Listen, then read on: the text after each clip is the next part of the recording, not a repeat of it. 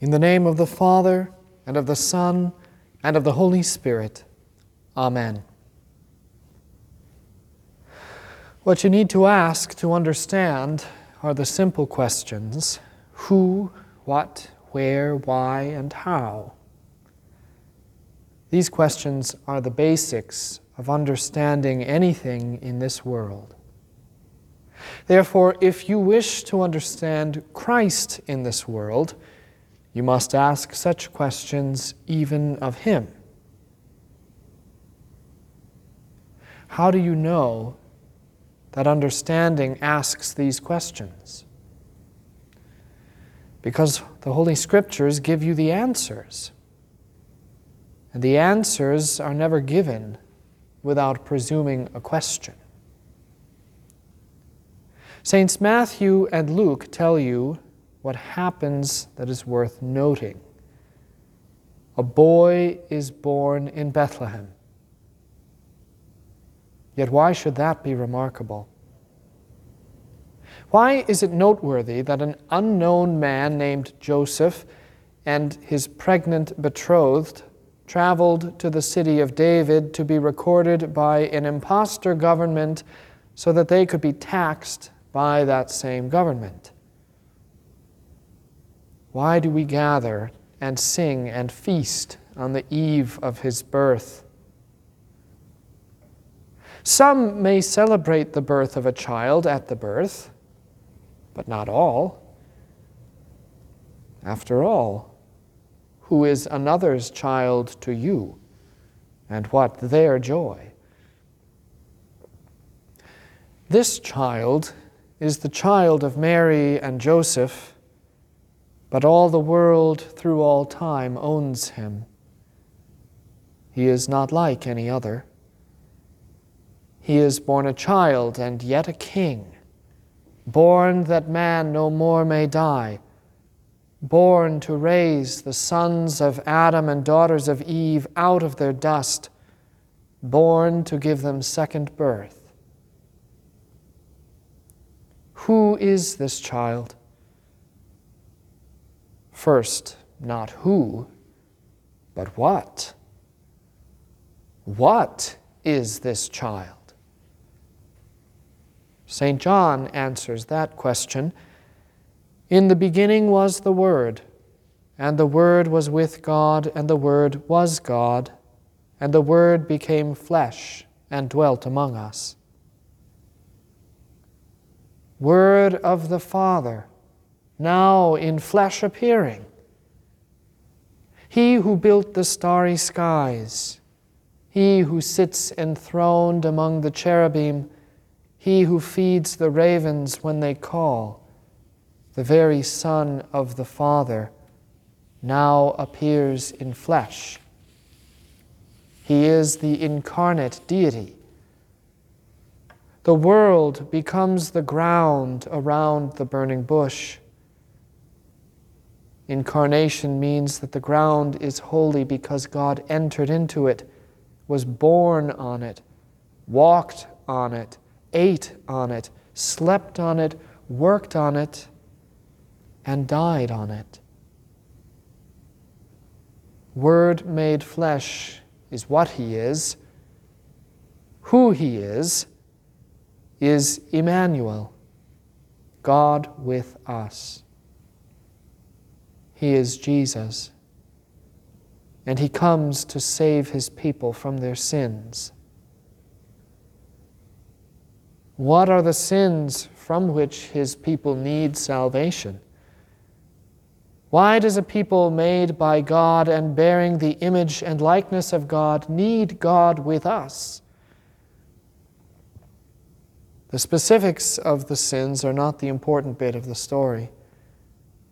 The angel never tells Joseph that this child will save his people from tight pockets or loose lips, open legs or closed hearts, or a wicked and envious or covetous eye. He will, but the specifics are not the thing that matter. What matters is that sin is like a centrifuge. Man, at the center of his own life and world and universe, pushing away from that center any and everything that impedes his own sense of freedom, even God. Where God is not, where he has been pushed away, neither is there life. Ultimately, then, what matters is that sin is an evil death. Dust you are, and to dust you shall return. Adam and Eve centrifuged God away in taking and in eating. From that day, all creation cried out for God to come back, to close the distance, to reunite with those who pushed him out. The seed of the woman is this reunion. In him the nations of the world are blessed. He is Emmanuel. He is not called God with us. He is God with us. He is in our flesh. He bleeds our blood. He speaks our tongue. He saves us from our sins. Where does this miracle take place? All over. There is no one place that can contain this miracle of God, but there are some that certainly give the illusion. The first is the womb of a virgin. She conceived without man the seed of the woman, him of whom sages and prophets long spoke. The second is the stable of Bethlehem.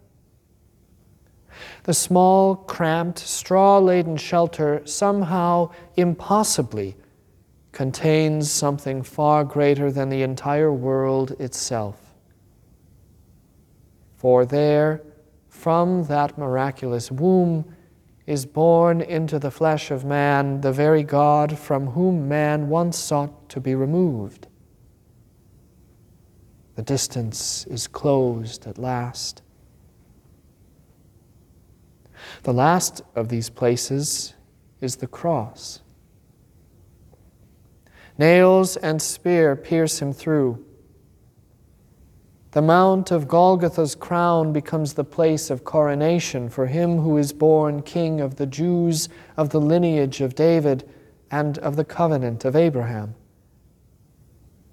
It is here that the miracle in the womb and in Bethlehem's stable is both continued and fulfilled. The babe that is God made man dies as man to redeem man as God. Sin brought us grief, but Christ, relief. For you he came, to bear your flesh in weakness and to set you free from all your sorrow wholly. Yet the how still remains unanswered. That is because there is no logical answer. How can God be confined? How can God be born a man from a virgin? How can Word be flesh? The answer to how is simply this: don't worry about it, because there is no other answer you can comprehend than this. With God, nothing shall be impossible. Questions are fine, and understanding is good. But today, the answer is greater than any question. Questions demand information, but faith, the yearning heart of the Christian, demands reality. And Jesus simply is reality. He is an answer without questions, known without the asking. It is unscientific. It is illogical. It is paradoxical. But it is Jesus. And it is the way of things. And frankly, it is better to know him than to understand him. In the end, faith consoles your lack of intellectual answer with the reality of Emmanuel, Jesus, born in Bethlehem, who saves you from your sins and replaces your need for rational understanding with that noble child's sweet humility. Amen, amen. Let it be according to God's word. So let our merry organ go, Benedicamus Domino. We bless thee, Lord, in the womb, in the stable, upon the cross, and in the highest heavens. Amen.